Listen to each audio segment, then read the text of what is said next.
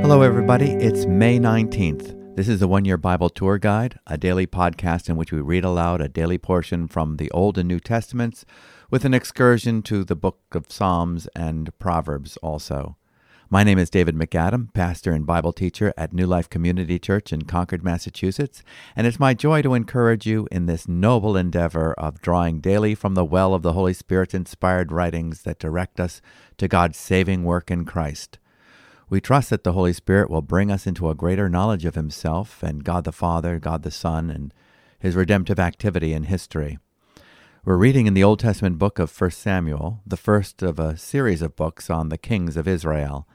As I read these pages, I think of the Apostle Paul breaking out into praise as he writes his protege Timothy in the New Testament. Now to the King eternal, immortal, invisible, the only God, be honor and glory forever and ever. Amen. 1 Timothy chapter 1, verse 17. In the New Testament today, we are reading from the Gospel according to John. We know that Jesus is the greater and truer David. David means beloved, and Jesus is the beloved Son of the Father. He is the King of kings and Lord of lords. In fact, David calls his prophesied descendant, Jesus, his Lord, in Psalm 110. So we look to Jesus as we read the Scriptures. Through David's sorrows, as he's surrounded by opponents, jealous of the favor upon him, we get a glimpse into Jesus, who is opposed by the religious leaders of his day. The Psalms composed by David in his time as an outcast are centuries later found upon the lips of Jesus as he suffers, bearing our sorrows on the cross. On 9 distinct occasions, Saul attempts to kill David.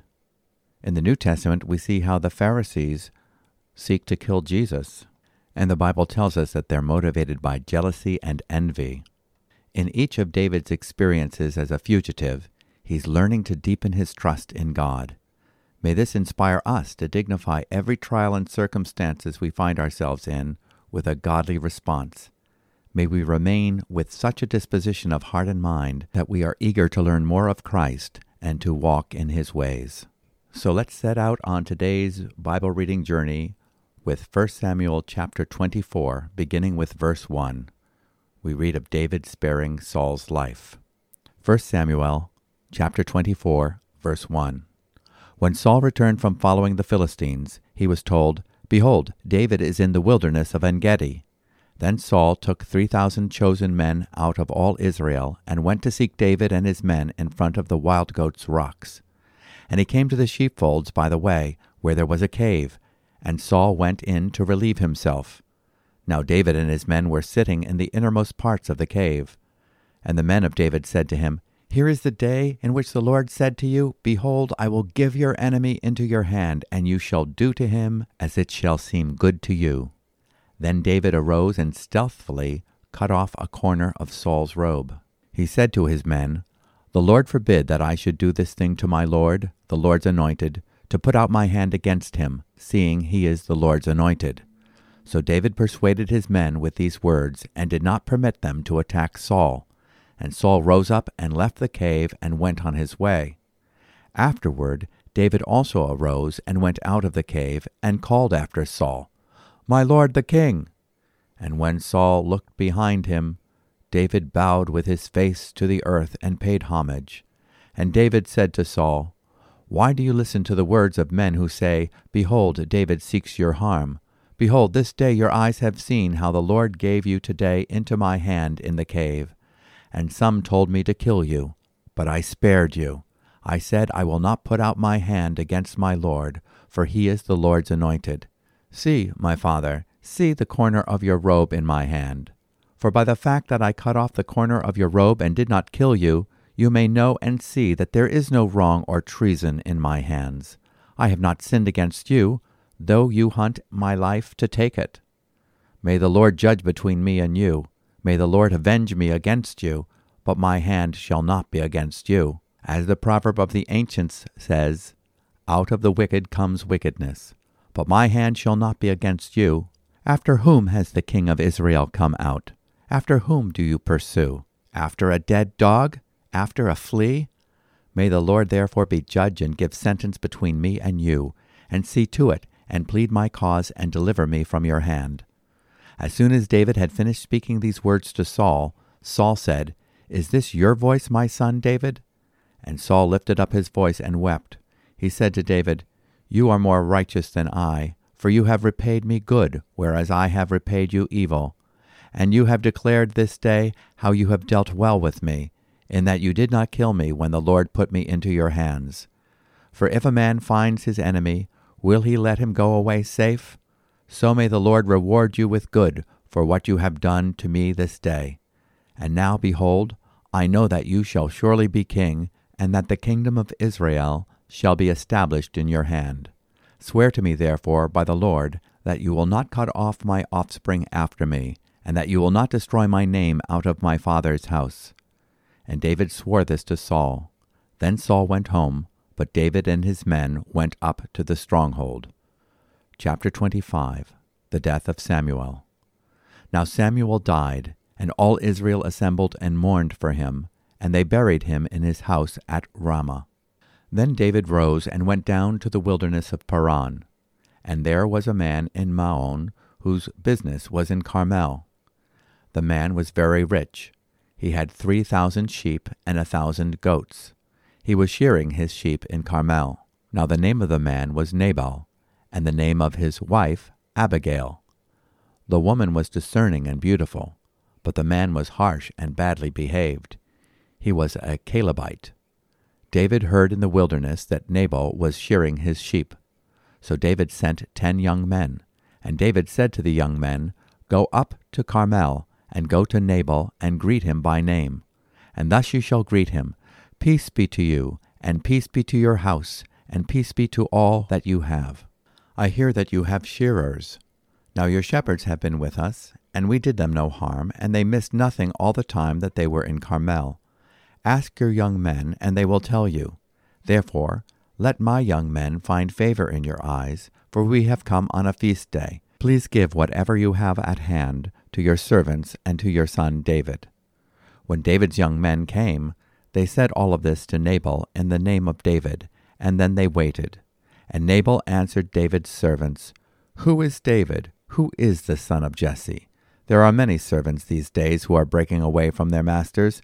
Shall I take my bread and my water and my meat that I have killed for my shearers, and give it to men who come from I do not know where?" So David's young men turned away and came back and told him all this. And David said to his men, "Every man strap on his sword."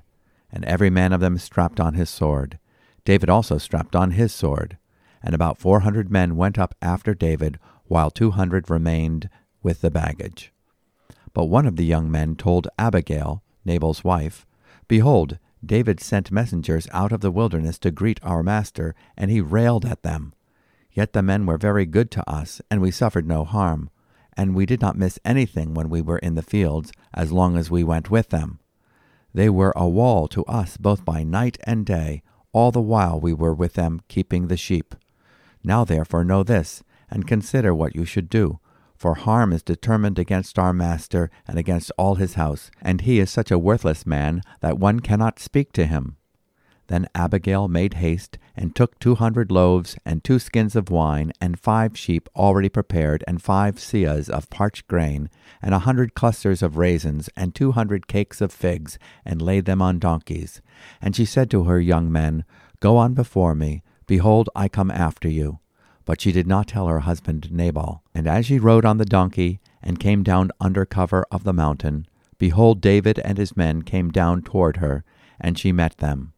Now David had said, "Surely in vain have I guarded all that this fellow has in the wilderness, so that nothing was missed of all that belonged to him, and he has returned me evil for good.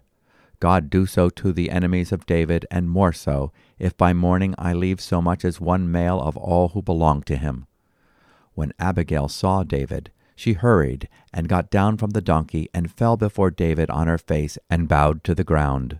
She fell at his feet, and said, "On me alone, my lord, be the guilt. Please let your servant speak in your ears, and hear the words of your servant. Let not my lord regard this worthless fellow Nabal, for as his name is, so is he. Nabal is his name, and folly is with him. But I, your servant, did not see the young men of my lord, whom you sent. Now then, my lord, as the Lord lives, and as your soul lives, because the Lord has restrained you from blood guilt, and from saving with your own hand, now then, let your enemies, and those who seek to do evil to my lord, be as Nabal. And now let this present, that your servant has brought to you, my lord, be given to the young men who follow my lord. Please forgive the trespass of your servant. For the Lord will certainly make my lord a sure house, because my lord is fighting the battles of the Lord, and evil shall not be found in you so long as you live.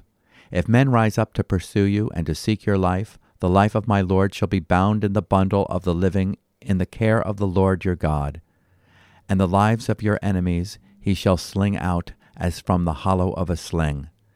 And when the Lord has done to my lord according to all the good that he has spoken concerning you, and has appointed you prince over Israel, my lord shall have no cause of grief or pangs of conscience, for having shed blood without cause, or for my lord working salvation himself.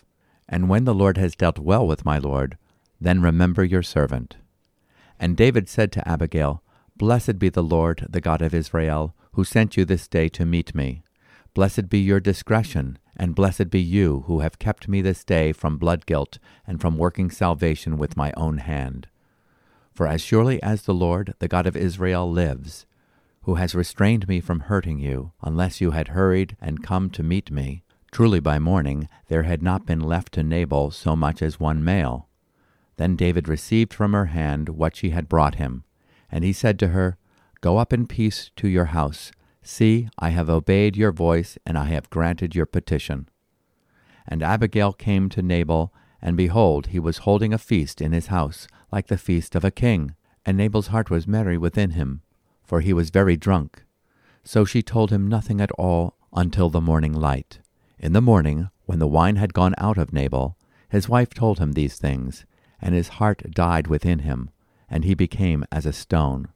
And about 10 days later the Lord struck Nabal, and he died. When David heard that Nabal was dead, he said, Blessed be the Lord who has avenged the insult I received at the hand of Nabal, and has kept back his servant from wrongdoing. The Lord has returned the evil of Nabal on his own head. Then David sent and spoke to Abigail to take her as his wife. When the servants of David came to Abigail at Carmel, they said to her, David has sent us to you to take you to him as his wife. And she rose and bowed with her face to the ground and said, Behold, your handmaid is a servant to wash the feet of the servants of my lord. And Abigail hurried and rose and mounted a donkey, and her 5 young women attended her. She followed the messengers of David and became his wife. David also took Ahinoam of Jezreel, and both of them became his wives. Saul had given Michal, his daughter, David's wife, to Palti, the son of Laish, who was of Galim. This concludes our reading from the Old Testament passage in 1 Samuel. David has moved to the wilderness of En-Gedi. Saul, momentarily diverted by Philistine raids on the land, pursues him once again with 3,000 choice men from all Israel. Providentially, Saul goes into a cave to relieve himself near the crags of the wild goats. David sneaks up on Saul unnoticed and cuts off a corner of his robe. Afterward, his conscience convicts him. David's men must have been bewildered that their leader let this opportunity to defeat his enemy slip away. So he said to his men, Far be it from me, because of the Lord, that I should do this thing to my Lord, the Lord's anointed, to stretch out my hand against him, since he is the Lord's anointed. David persuaded his men with these words, and did not allow them to rise up against Saul. And Saul arose, left the cave, and went on his way. 1 Samuel chapter 24, verses 6 and 7. We can see how David is keeping what is pleasing to the Lord in view. David respected God's sovereign hand at establishing the rulers of Israel. He knew that God had permitted the office of the king, and that Samuel had anointed Saul. David knew that he owed Saul reverence for his office sake. David's pledge not to harm Saul was clearly vindicated in this incident. But the pledge not to touch the Lord's anointed did not mean that whoever holds the anointed office is above criticism or rebuke when necessary. David publicly rebukes Saul for his wickedness in verses 8 to 15. This shows that the command to touch not my anointed and do my prophets no harm does not mean that they are beyond correction when there are biblical mandates to do so. Both Jonathan and Saul noticed David's resoluteness as a warrior. Both asked that David pledge that he would not destroy their households.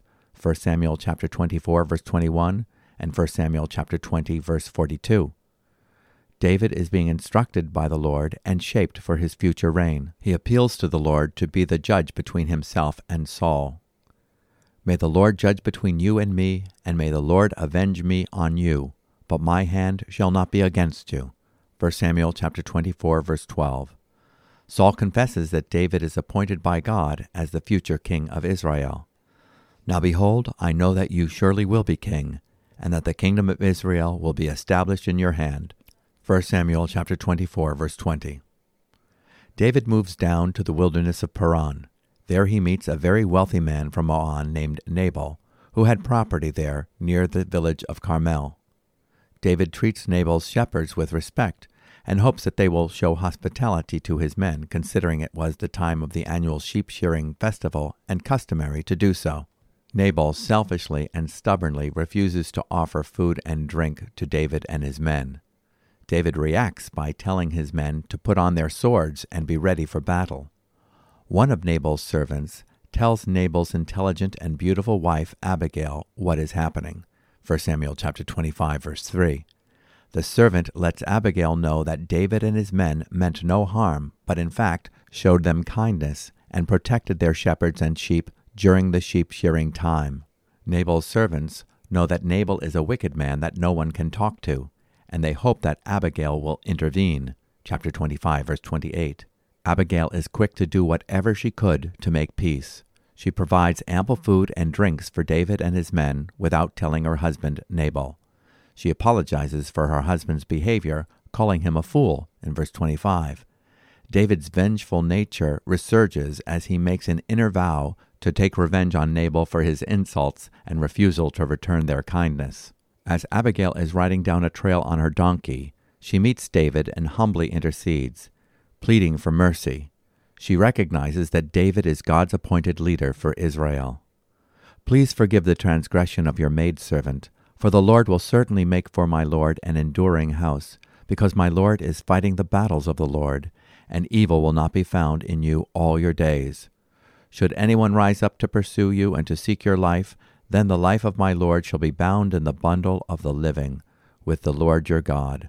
But the lives of your enemies he will sling out as from the hollow of a sling. And when the Lord does for my Lord according to all the good that he has spoken concerning you, and appoints you ruler over Israel, this will not cause grief or a troubled heart to my Lord, both by having shed blood without cause, and by my Lord having avenged himself. When the Lord deals well with my Lord, then remember your maidservant. 1 Samuel chapter 25, verses 28 through 31. Abigail, like Jonathan, helps David to do the right thing. She keeps David from avenging himself with his own hands. This was all done without being noticed by Nabal, who was throwing a party at his home, eating and drinking like a king. Abigail returns to find him drunk. She does not tell Nabal what she did to feed David and his men until the following day, when Nabal has sobered up. When he hears what Abigail has done, he has a stroke and is paralyzed for about 10 days, then dies. When Nabal dies, it is without David having his blood on his hands. It would have been a different story if it had not been for Abigail's intervention. David then asks Abigail to be his wife. He also marries Ahinoam of Jezreel. Before officially being installed as king, David is already violating God's command that kings do not multiply wives, in Deuteronomy chapter 17, verse 17. King Saul forces his daughter Michal, who had married David, to become the wife of Palti, the son of Laish from Galim. While David trusted the Lord to fight his battles, he did not trust the Lord in providing a wife.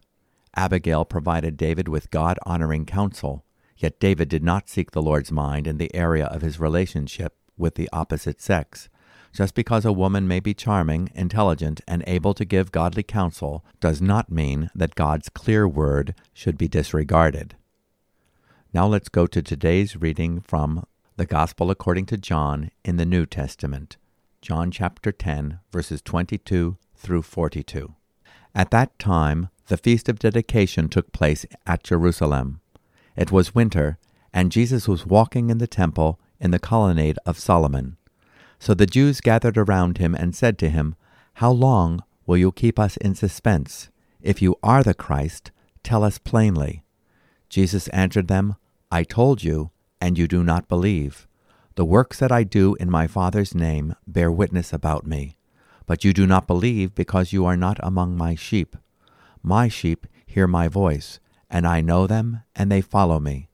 I give them eternal life, and they will never perish, and no one will snatch them out of my hand. My Father, who has given them to me, is greater than all, and no one is able to snatch them out of the Father's hand. I and the Father are one." The Jews picked up stones again to stone him. Jesus answered them, "I have shown you many good works from the Father. For which of them are you going to stone me?" The Jews answered him, "It is not for a good work that we are going to stone you, but for blasphemy, because you, being a man, make yourself God." Jesus answered them, "Is it not written in your law, I said, you are gods?" If he called them gods to whom the word of God came, and Scripture cannot be broken, do you say of him whom the Father consecrated and sent into the world, "You are blaspheming, because I said, I am the Son of God"? If I am not doing the works of my Father, then do not believe me. But if I do them, even though you do not believe me, believe the works, that you may know and understand that the Father is in me, and I am in the Father. Again they sought to arrest him, but he escaped from their hands. He went away again across the Jordan to the place where John had been baptizing at first. And there he remained. And many came to him, and they said, "John did no sign, but everything that John said about this man was true."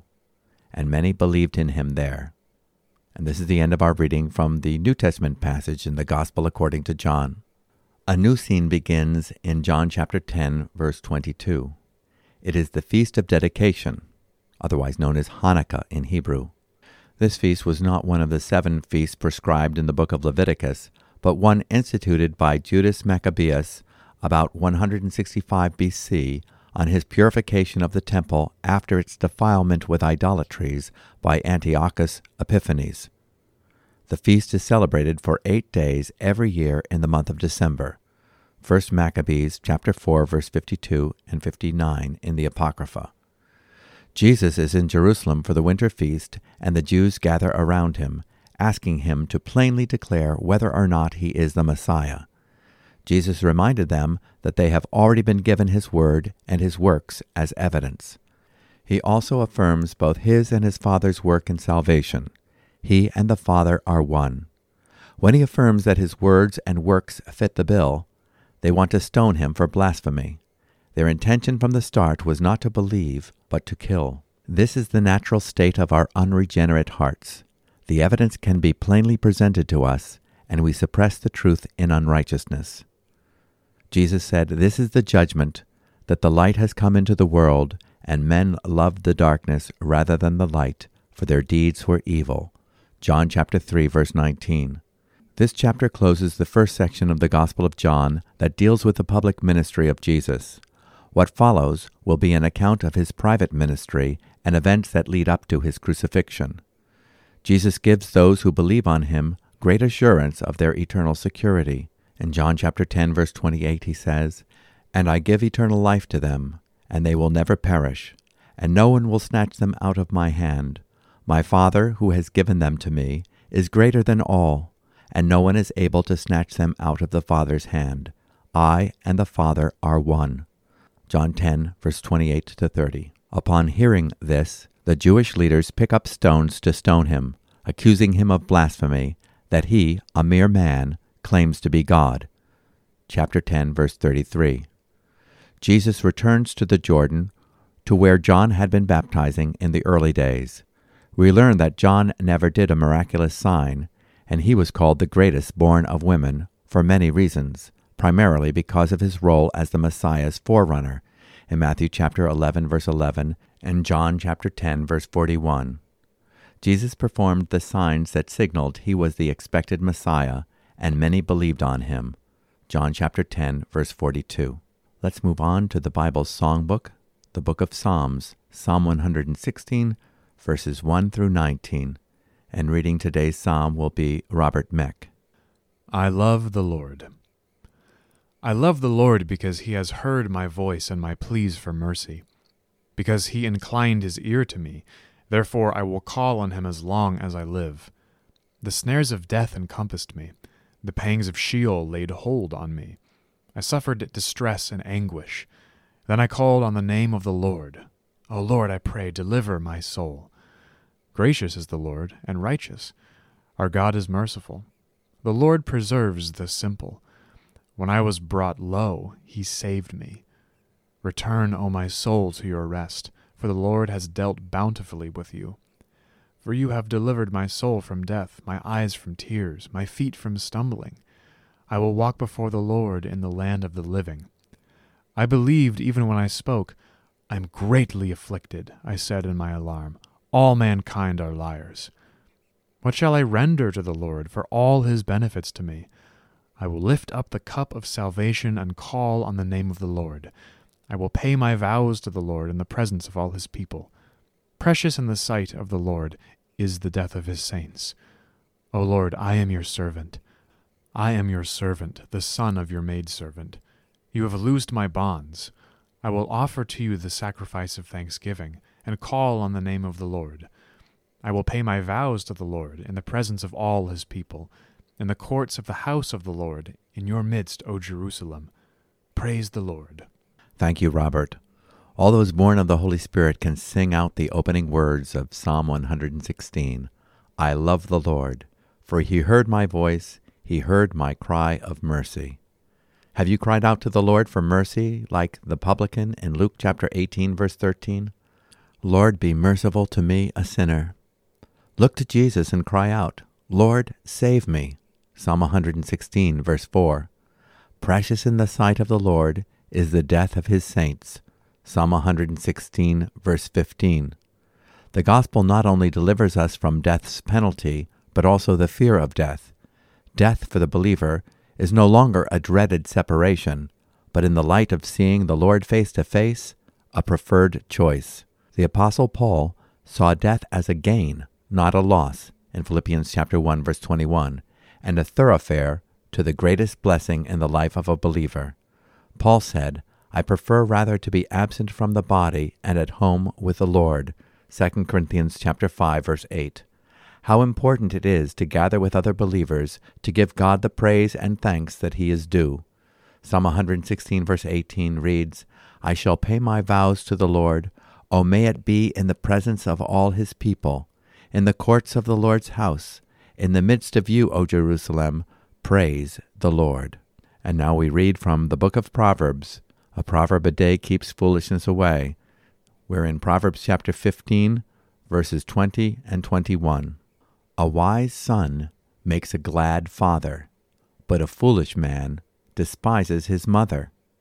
Folly is a joy to him who lacks sense, but a man of understanding walks straight ahead.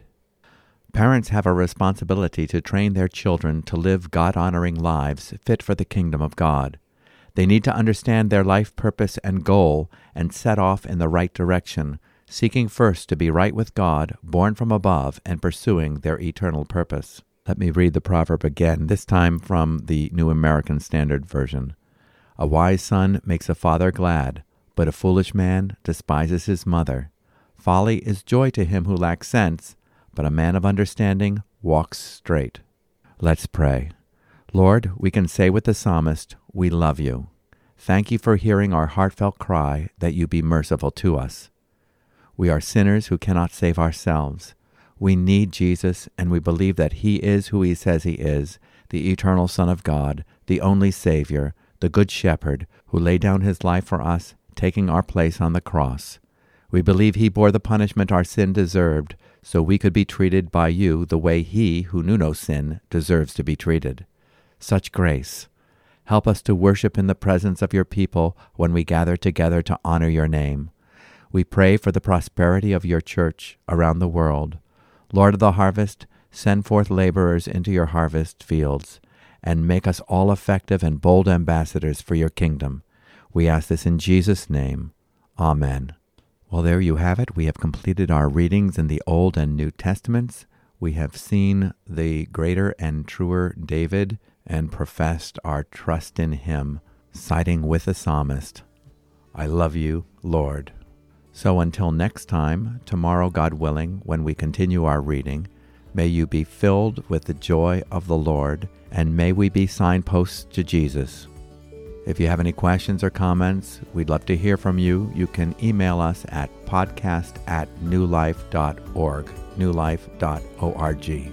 And if you'd like to know more about the ministries of New Life Community Church, you can visit our website at newlife.org. Until next time, may the Lord bless you abundantly with his peace and joy.